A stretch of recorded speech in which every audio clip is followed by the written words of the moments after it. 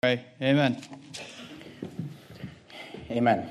All right, well, we're there in James chapter number 4. James chapter number 4. I feel like it's a little echo. If you could help me with that, appreciate it. Thank you. James chapter number 4, and it's good to be back with all of you. And my family and I were up at Verity, Vancouver last week, preaching up there and checking things out. They're doing great up there, by the way. Things are going great. But we took a break. We started the year with this study on stewardship. Started a series called Stewarding Life. And if you remember, the first week, we basically had a biblical overview of stewardship, looked at stewardship from the Bible. The second week, we dealt with the parable of the unjust steward. And this morning, I want to deal with the subject of the stewardship of time. The stewardship of time. And if you're there in James chapter number 4, I'd like you to look at verse number 14. James chapter 4. Towards the end of this chapter in James, we talk about time, we learn about time. We're going to be going through these verses. But I want you to notice verse 14. The Bible says this, "Whereas you know not what shall be on the morrow." And I want you to notice this question that is asked. And in fact, if you don't mind underlining in your Bible, I'd like you to underline this phrase. He says this, "For what is your life?"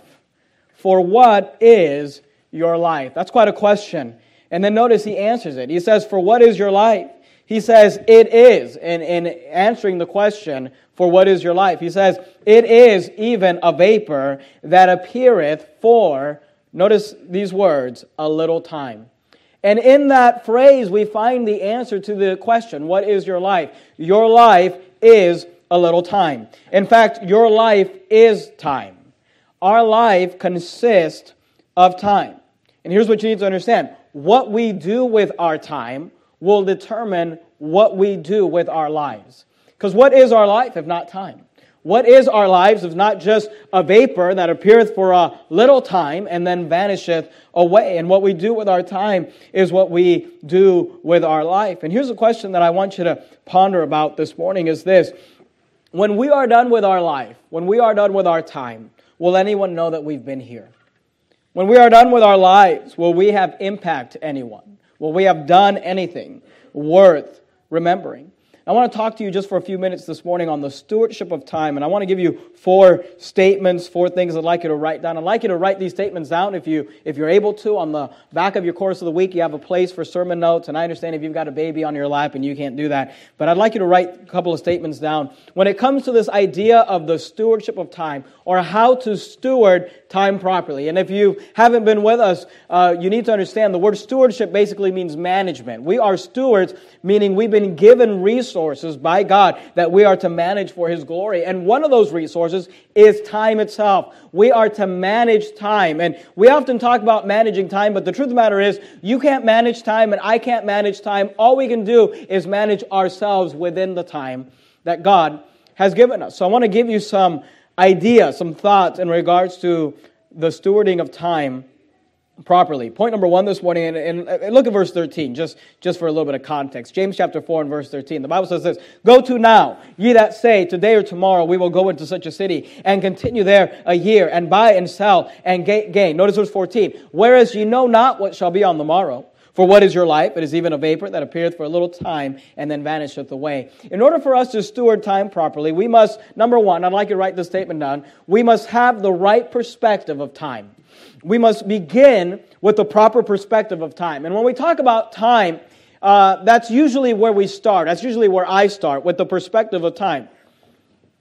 And I want you to notice the emphasis in the verse. Look at verse 14 again. "Whereas you know not what shall be on the morrow." He says, "For what is your life?" He says this, "It is even a vapor that appeareth for a little time." So it's not just that it's time, but it's a little time. Notice, "and then vanisheth away." And here's what you need to understand about time. Time is very limited. Keep your place there in James chapter 4. That's our text for this morning. But I'd like you to go with me to the book of Psalms. If you open your Bible just right in the center, you'll more than likely fall in the book of Psalms, right in the middle of the Word of God there. Psalm 39, and look at verse number 4.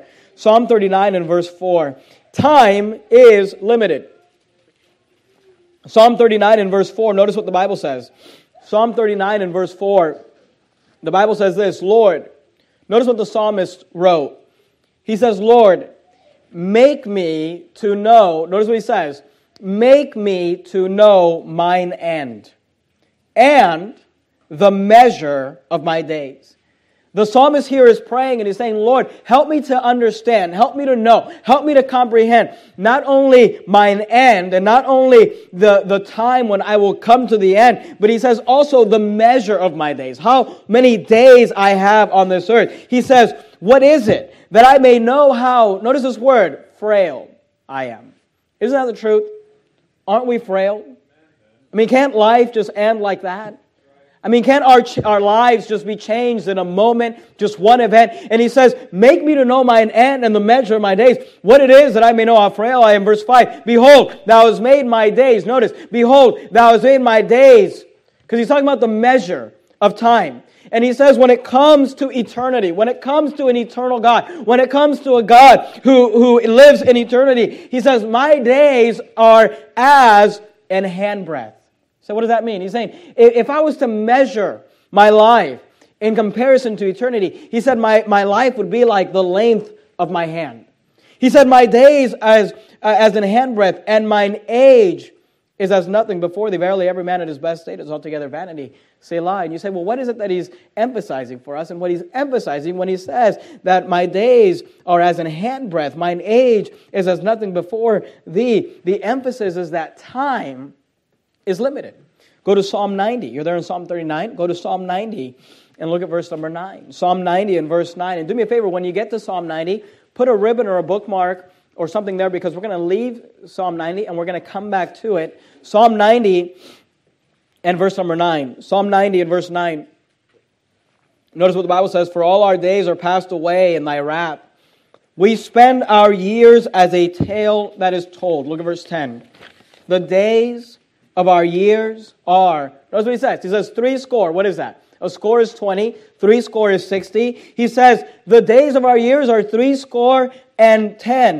He's saying, look, the lifespan of a human being could be 70 years. He says, and if by reason of strength they be 80 years. He said, maybe you're strong or maybe you're healthy and you live to be 80 years. And we know that today, because of the advances in medicine and things like that, people live even longer than that. He says, yet is there strength, labor, and sorrow. Notice what he says. Notice where the emphasis is, because he's talking about living 70 years, 80 years, but yet the emphasis is this. He says, for it is, notice this word, soon cut off.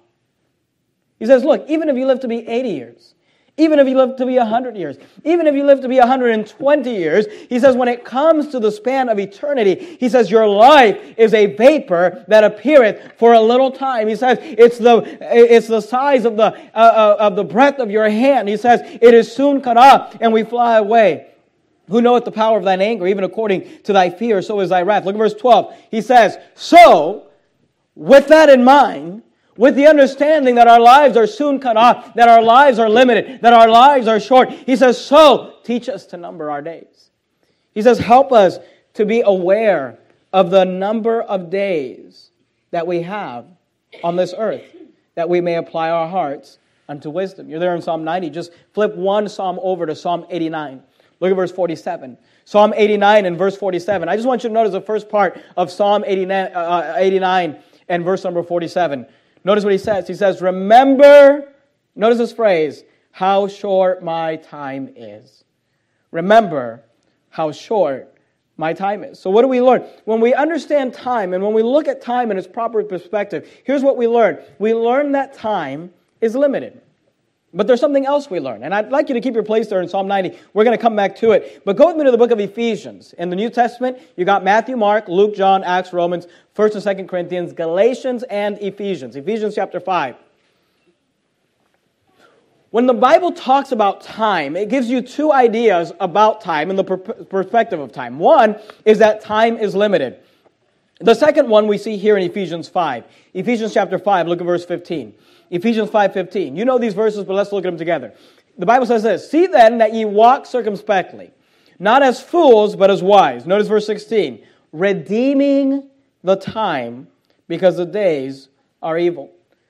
That word redeem is a monetary term. It's a financial term. The word redeem means to gain or regain possession of something in exchange for payment. It basically means that you purchase something. You gain the possession of something because you purchase on its behalf. It means to pay the necessary money to clear a debt. It's talking about, it's a financial term. And here's what he says. He says, redeeming the time. Redeeming the time because the days are evil. You're there in Ephesians, go to Colossians. You're in Ephesians, you're going to go past Philippians into the book of Colossians. Past Philippians into the book of Colossians. Now, you've got your place in Psalm 90. Keep your place there, but I'd like you to also keep your place in Colossians, all right? So, because we're going to leave Colossians, we're going to come back to it. So you should have James, Psalms, and Colossians. If you can somehow, maneuver all those places there. James, Psalms, and Colossians. Colossians 4, look at verse 5. Notice what he says. He says, walk in wisdom toward them that are without. Notice what he says. Redeeming the time. Redeeming the time. So here's what I want you to understand. And here's what you need to gather about time. And maybe this will help you. Time, in many ways, is like money. Don't people say, well, time is money. Time is money. And time is often, it is like money in the sense that it has similar characteristics. You say, what are the characteristics? Well, number one, it's limited. I don't know that anybody ever, and part of this is our own covetousness, but I don't know that anybody ever feels like they've got enough money. Money is limited, and because it's limited, money is valuable. And you know what? Time is limited. And because it's limited, the Bible tells us that time is valuable. So you need to understand the perspective. As we talk about the stewardship of time, the management of time, or the managing of ourselves within time, and properly stewarding time for the glory of God, you have to begin with the proper perspective, the right perspective of time. You say, what is the perspective of time? The perspective of time is this. When you spend your time or invest your time, when you consider your time, you must consider it through this idea that it is both limited and it is valuable. It is limited and it is valuable. Go back to James chapter number 4. So we saw, number one, that we must have the right perspective of time. And because of that, here's point number 2, we must not procrastinate with our time. We must not procrastinate with our time. Look at verse 13, James chapter 4. Notice what he says in verse 13. He says, go to now. Now notice what he says. He says, ye that say. Now, he doesn't say, ye that do. And he's going to deal with those that do here in a minute. But he says, ye that say. These are just people that are talking. These are people that are talking about the things they want to do. Notice what he says. He says, ye that say, today or tomorrow. Now, which one is it? Is it today or tomorrow? And here's what I'm just saying. These people don't really have a plan. They don't really have a purpose. They're just kind of talking. And they say, well, today or maybe tomorrow, we will go into such a city and continue there a year. Now, hold on a second. We often assume that we have more time, don't we? And think about you're talking to somebody, you're asking them, so when are you going to go out and look for work? You're unemployed. When are you going to go look for work? Well, maybe today or tomorrow. When are you going to work on that essay? You got an essay due for school. When are you going to work? Maybe today or tomorrow. When are you going to study for that test? You got a test coming up. They're at work and they're going to test you and it has to do with your promotion. Well, maybe today or tomorrow. People who talk like that are people who are procrastinators. People who are procrastinating. People who are putting things off for another day. And the only way that procrastination works is when you have the idea that you've got more time. Notice what he says. Today or tomorrow we will go into such a city and continue there a year, assuming they have time, and buy and sell and get gain. Verse 14, whereas. Now you see that word whereas, verse 14? The word whereas means in contrast or in comparison to the fact or to that fact.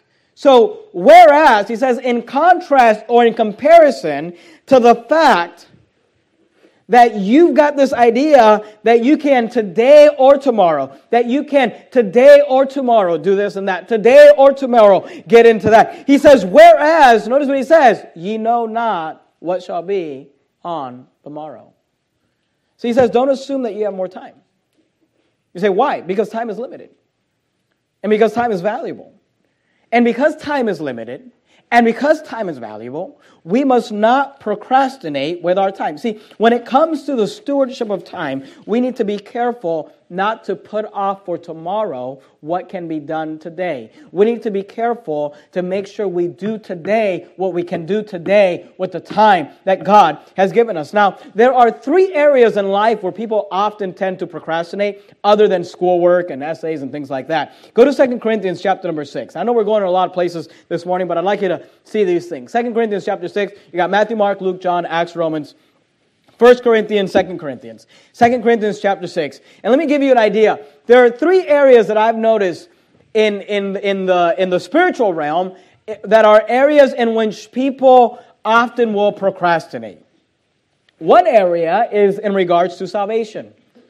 Look at 2 Corinthians chapter 6, verse 2. Notice what he says. He says, "For he saith, I have heard thee in a time accepted, and in," notice what he says, "the day of salvation have I succored thee." The word succored means to give assistance or support. He says, "Behold," notice what he says, "Behold, now is the accepted time. Behold, now is the day of salvation." You know what I've noticed is that people often will procrastinate on this idea of salvation. I mean, how many of you, I know this has happened to me several times, how many of you have been out soul winning, you knock on somebody's door and you ask them, "Hey, do you know for sure if you died today, if you would go to heaven or hell, or maybe you're not sure, or maybe you've never thought about it?" And people will say to me, "Well, I don't know." And I often follow up with the question, "Well, would you like to know?" "Oh, sure, I'd like to know." And I said, "Well, do you have a few minutes? I can show you from the Bible how you can know for sure you're on your way to heaven." And people will say, "Maybe tomorrow. Maybe another day. I'm busy. I got a couple of noodles in the microwave. It's going to burn." You know, and you think to yourself, you said, you just told me you didn't know where you're going to spend eternity when you die. You've got somebody at your door. You didn't have to go to church. You didn't have to travel anywhere. You didn't have to go anywhere. Someone came to your house, knocked on your door, said, "Hey, I could show you from the Bible how you could know for sure." I'm busy right now. You know, people often procrastinate with this idea of salvation. I would assume that most people in this room are saved, but maybe not. And listen to me. If you are here this morning and you are not saved, if you are here this morning and you say, "I don't know. If I were to die right now, I'm not sure. I hope I go to heaven. I'd like to think I go to heaven." Please don't leave here this morning without letting us show you how you can know for sure. Don't procrastinate on this idea of salvation. Don't put it off for another day. People say, "Well, maybe on another day, maybe on another occasion." You remember Festus telling Paul, he said, "Almost thou persuadest me to be a Christian." You see people telling Paul, you can return at a more convenient season. And people will often procrastinate. And I would just submit to you, don't wait on that. And I, like I said, I would assume most people here are saved. Go to the book of Exodus in the Old Testament. You got Genesis and Exodus. I would assume that most people here this morning are saved. But if you're not saved, don't wait another day. You say, "What?" Because you don't know that you have another day. Because what is your life? It is even a vapor that appeareth for a little time and vanisheth away. And time is limited, and time is valuable. The Bible says, "And it is appointed unto men once to die, but after this the judgment." And you don't know that you're going to live tomorrow. And you don't know that you're going to live next week. And don't procrastinate on this idea of salvation. But maybe you're here this morning, you say, "Well, I'm already saved. I've called upon the Lord to save me. I've accepted Him through faith." All right? Well, let me say this. I've noticed another area where Christians like to procrastinate is on this idea of sin, of dealing with sin in their lives. And I want to show you one example of this, maybe a little bit of a humorous example. But in Exodus chapter 8, we have the story of Moses. Remember, Moses goes down into Egypt, goes down to see Pharaoh. He says, "Let my people go." And God is dealing with Pharaoh, and God is dealing with the children of Israel and with the nation of Egypt and trying to see His people come out of bondage. And if you remember, Moses goes through and begins to do the plagues, and he turns water into blood. And then with the second plague is where the frogs come into the land. That's where we are in Exodus chapter 8. Why don't you notice verse number 8? The Bible says this, "Then Pharaoh called for Moses and Aaron and said, Entreat the Lord." He says, "Talk to the Lord on my behalf, that He may take away the frogs from me." So you have Pharaoh say, "I've had enough. I've had enough of the judgment of God. I've had enough of the plagues of God. Would you entreat the Lord? Would you tell the Lord to take away the frogs from me and from my people? And I will let the people go, that they may sacrifice unto the Lord." Now, it's interesting, and I'm not preaching on this morning, but you might want to study this out. It's interesting to see Moses' reaction to Pharaoh. You see him grow in frustration. Because at the end At the end of the 10 plagues, when Pharaoh says, entreat the Lord, and I'll let the people go, you see a very disgruntled Moses saying, I don't believe you, you're a liar, whatever. It's funny because he walks out of the city, and the Bible says as he's walking out of the city, he raises his hands so that the plague will end. But in Exodus chapter 8, we're not there yet. Moses still thinks that Pharaoh might actually listen. And you get that in his reaction. Look at verse 9. And Moses said unto Pharaoh, because Pharaoh just said, entreat the Lord that he may take away the frogs from me. And Moses said unto Pharaoh, verse 9, glory over me. Moses says, praise the Lord. Moses actually thinks that Pharaoh is going to get right with God. Notice what he says, glory over me. When? And then he asks this question. It's a very interesting question. Moses says, when? He says, okay, Pharaoh, this is now the second time we've been dealing with this. I turned the rivers into blood. You said you'd let the people go. The rivers are back to water. You didn't let the people go. We brought the frogs. You said you'll let the people go. So here's the question I have for you. When? When shall I entreat for thee and for thy servants and for thy people, to destroy the frogs from thee and thy houses, that they may remain in the rivers only? And he said, notice, if there's something more interesting than the question that Moses asked when he says, when shall I entreat for thee? What's more interesting than the question itself is the answer that Pharaoh gives. Verse 10, and he said, tomorrow. Tomorrow. And he said, be it according to thy word, that thou mayest know that there is none like unto the Lord our God. Now keep in mind, they got frogs everywhere. They've got frogs in their beds. They've got frogs in their baths. They're sleeping with frogs. Frogs are all over the land. Pharaoh comes to the man of God, Moses. He says, I'm tired of living with these frogs. I'm tired of living like this. I'm ready to get right with God. I want the frogs to go away. And the question comes, when, Pharaoh? When? And he says, tomorrow? Tomorrow? And you say, well, that's interesting. Well, it's not that interesting when you realize that many times people will come to me as a pastor and say, you know what, I'm tired of dealing with this addiction, or I'm tired of dealing with this sin, or I'm tired of having a terrible marriage, or I'm tired of not raising my children right, and this sin has been, I'm tired of these frogs. And you say, well, when do you want to get it right? Maybe tomorrow. Maybe next year. Maybe next week. You know what people often do when it comes to sin? Same thing they do with salvation. Unbelievers will procrastinate when it comes to salvation, but you know what? Believers will often procrastinate when it comes to sin. You know there are frogs in your life. You know they're the result of the judgment of God. You know God wants you to deal with them.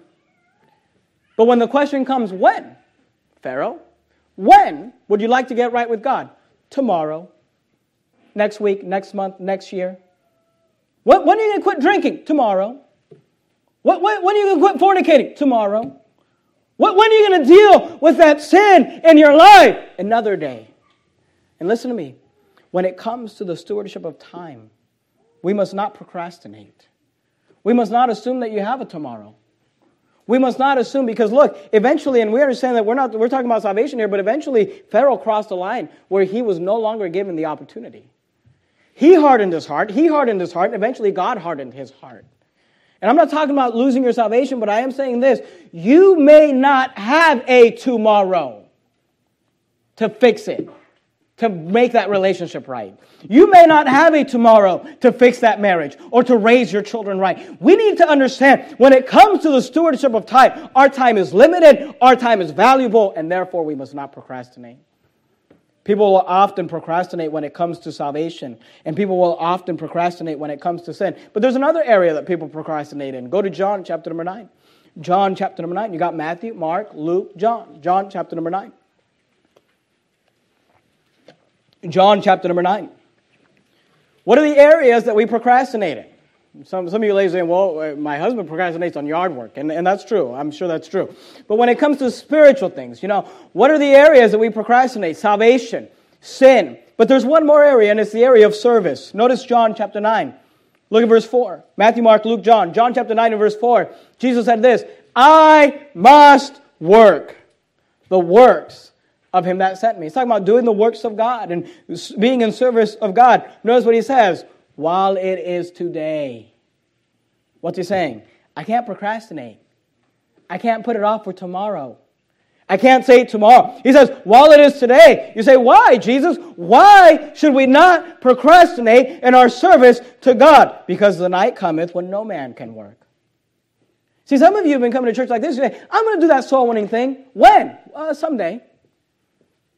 I'm going to do that 9 chapters a day thing. When? Well, maybe next year. I'm going to develop a prayer time. When? Maybe next month. You know what we often do? We not only procrastinate when it comes to getting sin out of our lives, but we procrastinate when it comes to doing service for God. Look, don't say, I'm going to start tomorrow. Why don't you start today? Amen. Don't say, well, the next time they have a worker appreciation day, the next time they have a worker appreciation push, the next time that pastor gets up and preaches about volunteering, then I'll volunteer. No, why don't you volunteer today? Why don't you get busy today?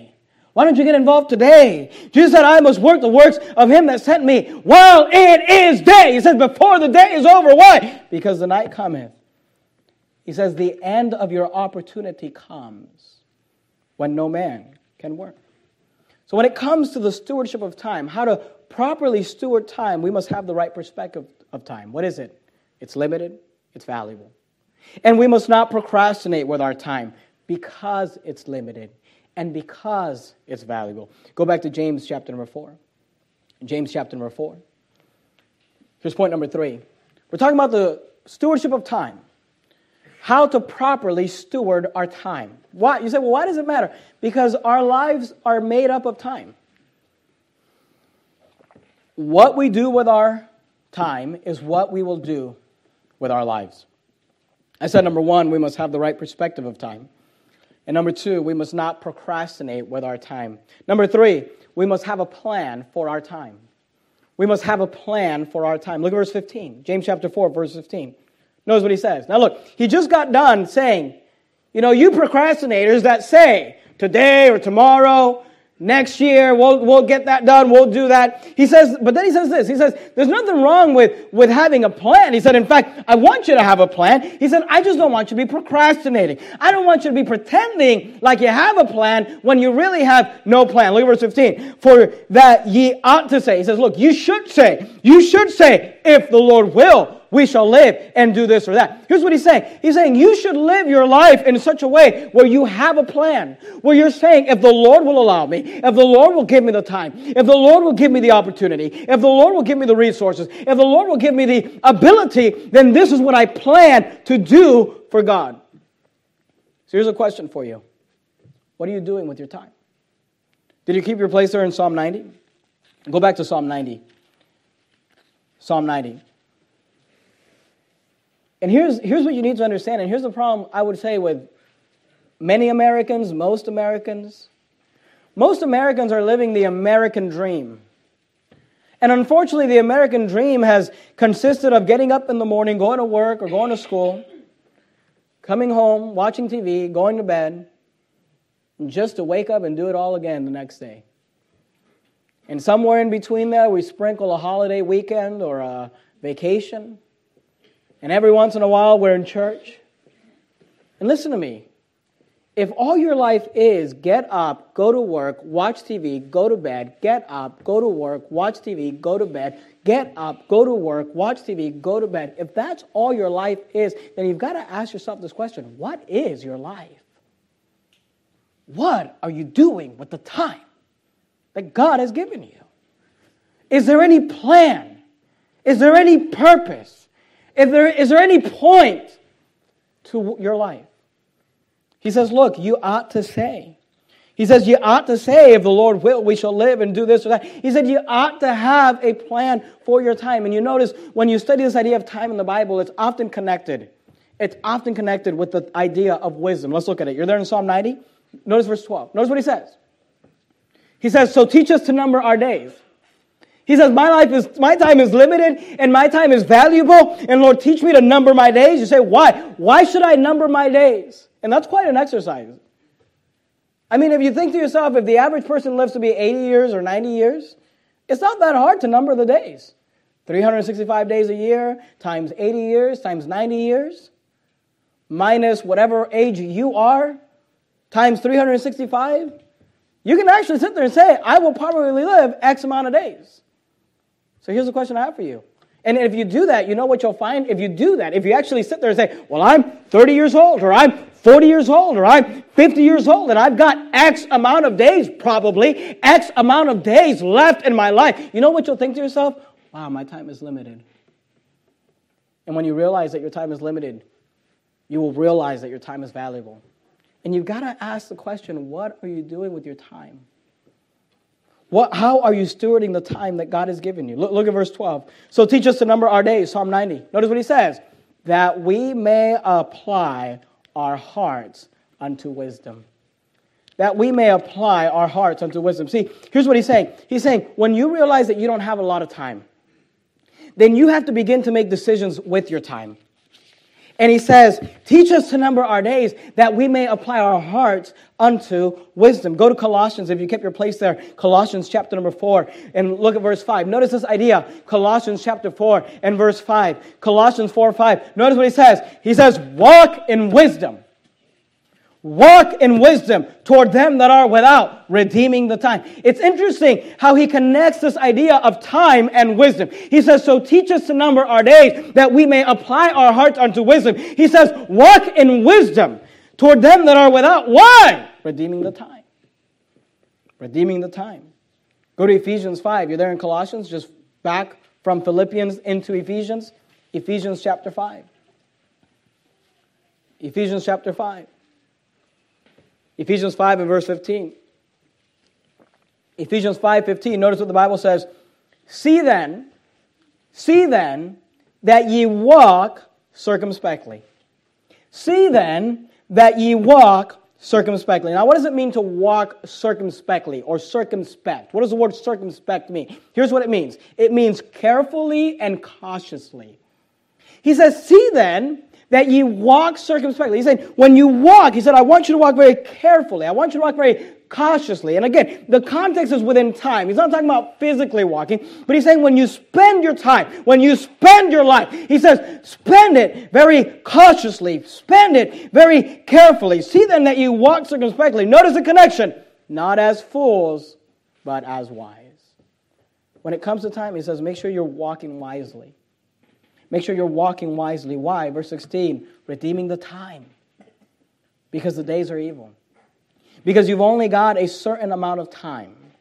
Because your time is limited, make sure you spend it wisely. Because your time is limited, make sure you spend it cautiously. Make sure you spend it carefully. Listen to me. If you go home, and I'm not trying to beat up on you, I'm just trying to help you out. But if you go home and you spend 3 hours a night watching the television, you are not walking circumspectly. You are not walking cautiously. You are not walking, purposefully. And again, if you think of the idea of money and the idea of time, that time is like money in the sense that it is limited and it is valuable. When you only have a certain amount of money, this is, honey, we've got $100. It's got to last us the rest of the week. This is all the grocery money we have. You know what you do? You go to the grocery store, you're not just piling stuff in. You're being real careful how you spend that money. And God says when it comes to your time, realize. When it comes to your time, realize that you don't have a lot of it. And there are many things that are pulling away. There are many things that are wanting to take. There are many things that are desiring your time. But you and I need to learn to walk circumspectly. Because those who don't are fools. Not as fools, but as wise. The decisions we make during the days that we live are more important than the actual days themselves. Do you understand what I just said? The decisions we make during the days that we live are more important than the number of days. It doesn't matter if you live to be 150 years and you waste your life. God says, walk circumspectly. Somebody told me once, a long time ago, somebody said that we should try to tithe our time. Because God talks about tithing your finances, right? Your money, we should tithe. What does it mean? To give 10% of our income back to God? Well, time is money, is it not? Time, like money, is limited and valuable.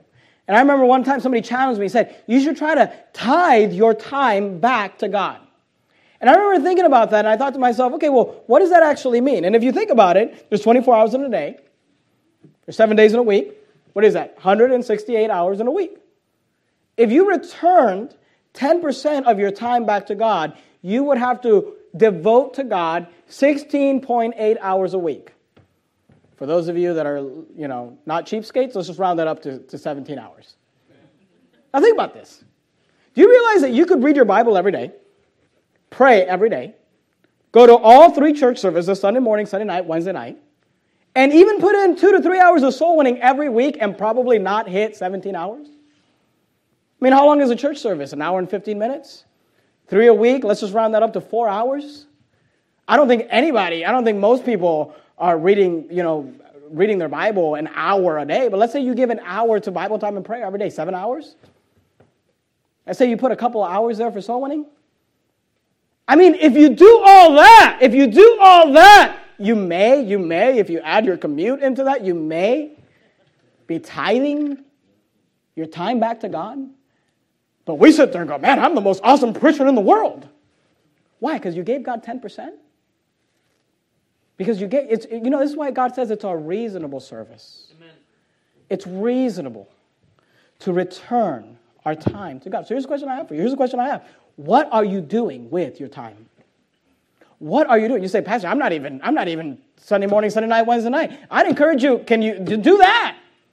Say, hey, God, I'm going to return 10% of my income to you. I'll be back in church on Sunday night. I'm going to return 10% of my time back to you. I'll be in church on Wednesday. I'm going to return 10% of my time to you. I'm going to read my Bible every day. I'm going to pray every day. I'm going to make time for soul. Look, if you're not even doing that, you're not even at the 10% mark. But maybe you're like, well, I already do that. Then give an offering to the Lord. Then give Him your time. We are to walk circumspectly. We are to walk wisely. And here's all I want you to ask yourself. How have you spent your time? How do you spend your time? What do you spend your time on? I said, number 1, we must have the right perspective of time.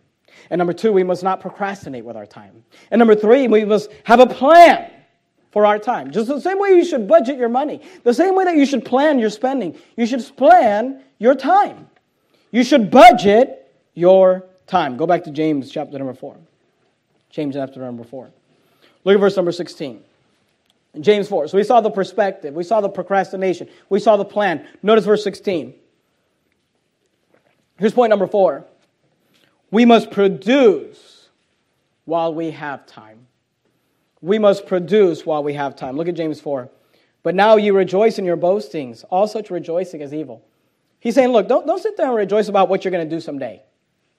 Well, one day I'm going, no. Don't talk about what you're going to do one day. What are you doing today?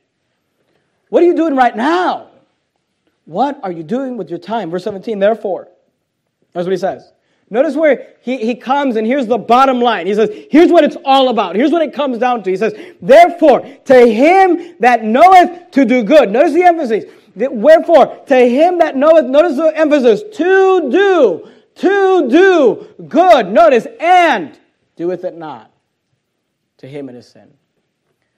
This verse messes up a lot of you because here's what you need to understand. There's 2 types of sins the Bible tells us about. There is the sin of commission. That's when I commit a sin. That's when I go out and I get drunk. Or that's when someone goes out and commits adultery. That's when someone goes out and kills somebody. That's when someone goes out and... That's a sin of commission. But this verse tells us that there is a sin of omission. That's when you know you should and you don't. That's when you know you should and you fail to. You omit to. He says, to him that knoweth to do good and doeth it not, to him it is sin. And here's what he's saying. He's saying when it comes to your time, the bottom line is this. Here's the bottom line. What are you accomplishing with your time? And look, I'm not trying to hurt your feelings. I'm trying to help you out. But it doesn't matter what you plan to do with your children. Well, one day I'm gonna teach them the Bible, and one day we're gonna have a family Bible time, and one day, I'm gonna read the Bible with them. When are you gonna do that, Dad? Well, not today. Look, it doesn't matter what plans you have to do with your children. Here's what you need to understand. You are running out of time with your children. The time that you have with them is limited and it's valuable, and all that matters is what you're actually accomplishing today. He that knoweth to do good and doeth it not, to him it is sin. It doesn't matter what you're doing with your, well, one day I'm going to fix my marriage, and one day I'm going to invest into my marriage, and one day I'm going to develop a good relationship. One day I'm going to be the husband that God has called me to be, or one day I'm going to be the wife that God has called me. It doesn't matter what you plan on doing. What are you doing? One day I'm going to show up for those services. One day I'm going to show up for soul winning. One day I'm going to read the Bible. No. What are you doing today? To him that knoweth to do good and doeth it not. To him it is sin. All that matters when it comes to the stewardship of time, all that matters is that we must produce while we have time. We must perform while we have time. Did you keep your place in Psalms? From Psalms, I'd like you to go to the book of Ecclesiastes. If you can find Psalms again, right after Psalms you got Proverbs. Right after Proverbs you got Ecclesiastes. Ecclesiastes chapter number 9. We're almost done. Ecclesiastes chapter number 9. Ecclesiastes chapter number 9, and look at verse number 10. We must produce. We must perform. We must accomplish.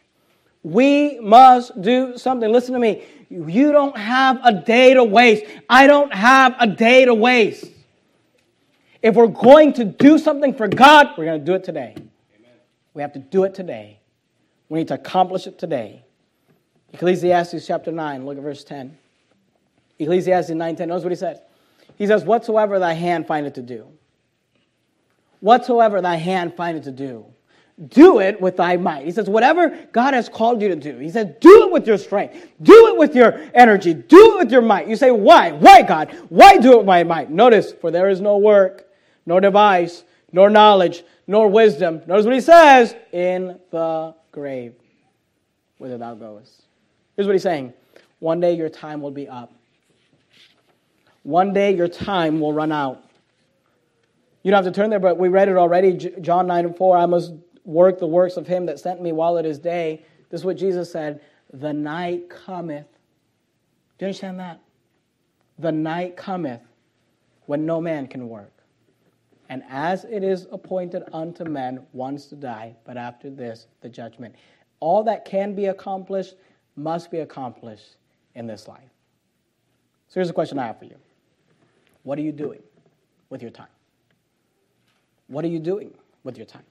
When it comes to perspective, do you treat your time as if you've just got all the time in the world? Well, I'll do it another day. I'll get to it another day. I'll accomplish that another day. I'll get saved another day. I'll get rid of that sin another day. I'll serve another day. Or do you treat your time with the proper perspective, realizing that it is limited and that it is valuable?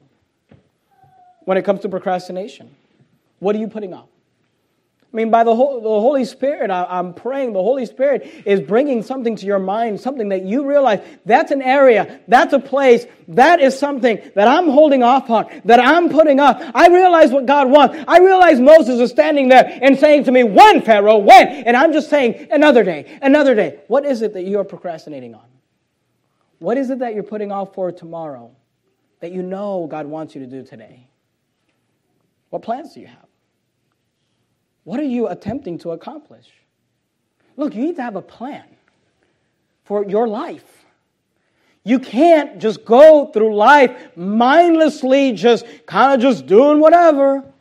You talk to teenagers, what are you doing? We're hanging out. You're hanging out? What are you doing?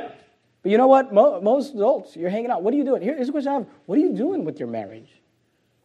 What are you doing with your children? What are you doing with your ministry? You say, Pastor, you're the one with the ministry. Oh, no. We all have a ministry. What are you doing with the ministry that God, the opportunities that God, the resources that God, the time that God has given you? Just kind of whatever. Just going through life. Just get up, go to work, get up, go to work, get up, go to school, get up, have a day off. With no purpose, no plan, no pressing toward any mark. What are you producing? Here's the bottom line. You say, Pastor, how do I know what I'm doing with my time? Here's what you got to ask yourself. What are you doing with your time right now? What are you accomplishing with your time today? He says, if you know you should do something and you don't, it's a sin.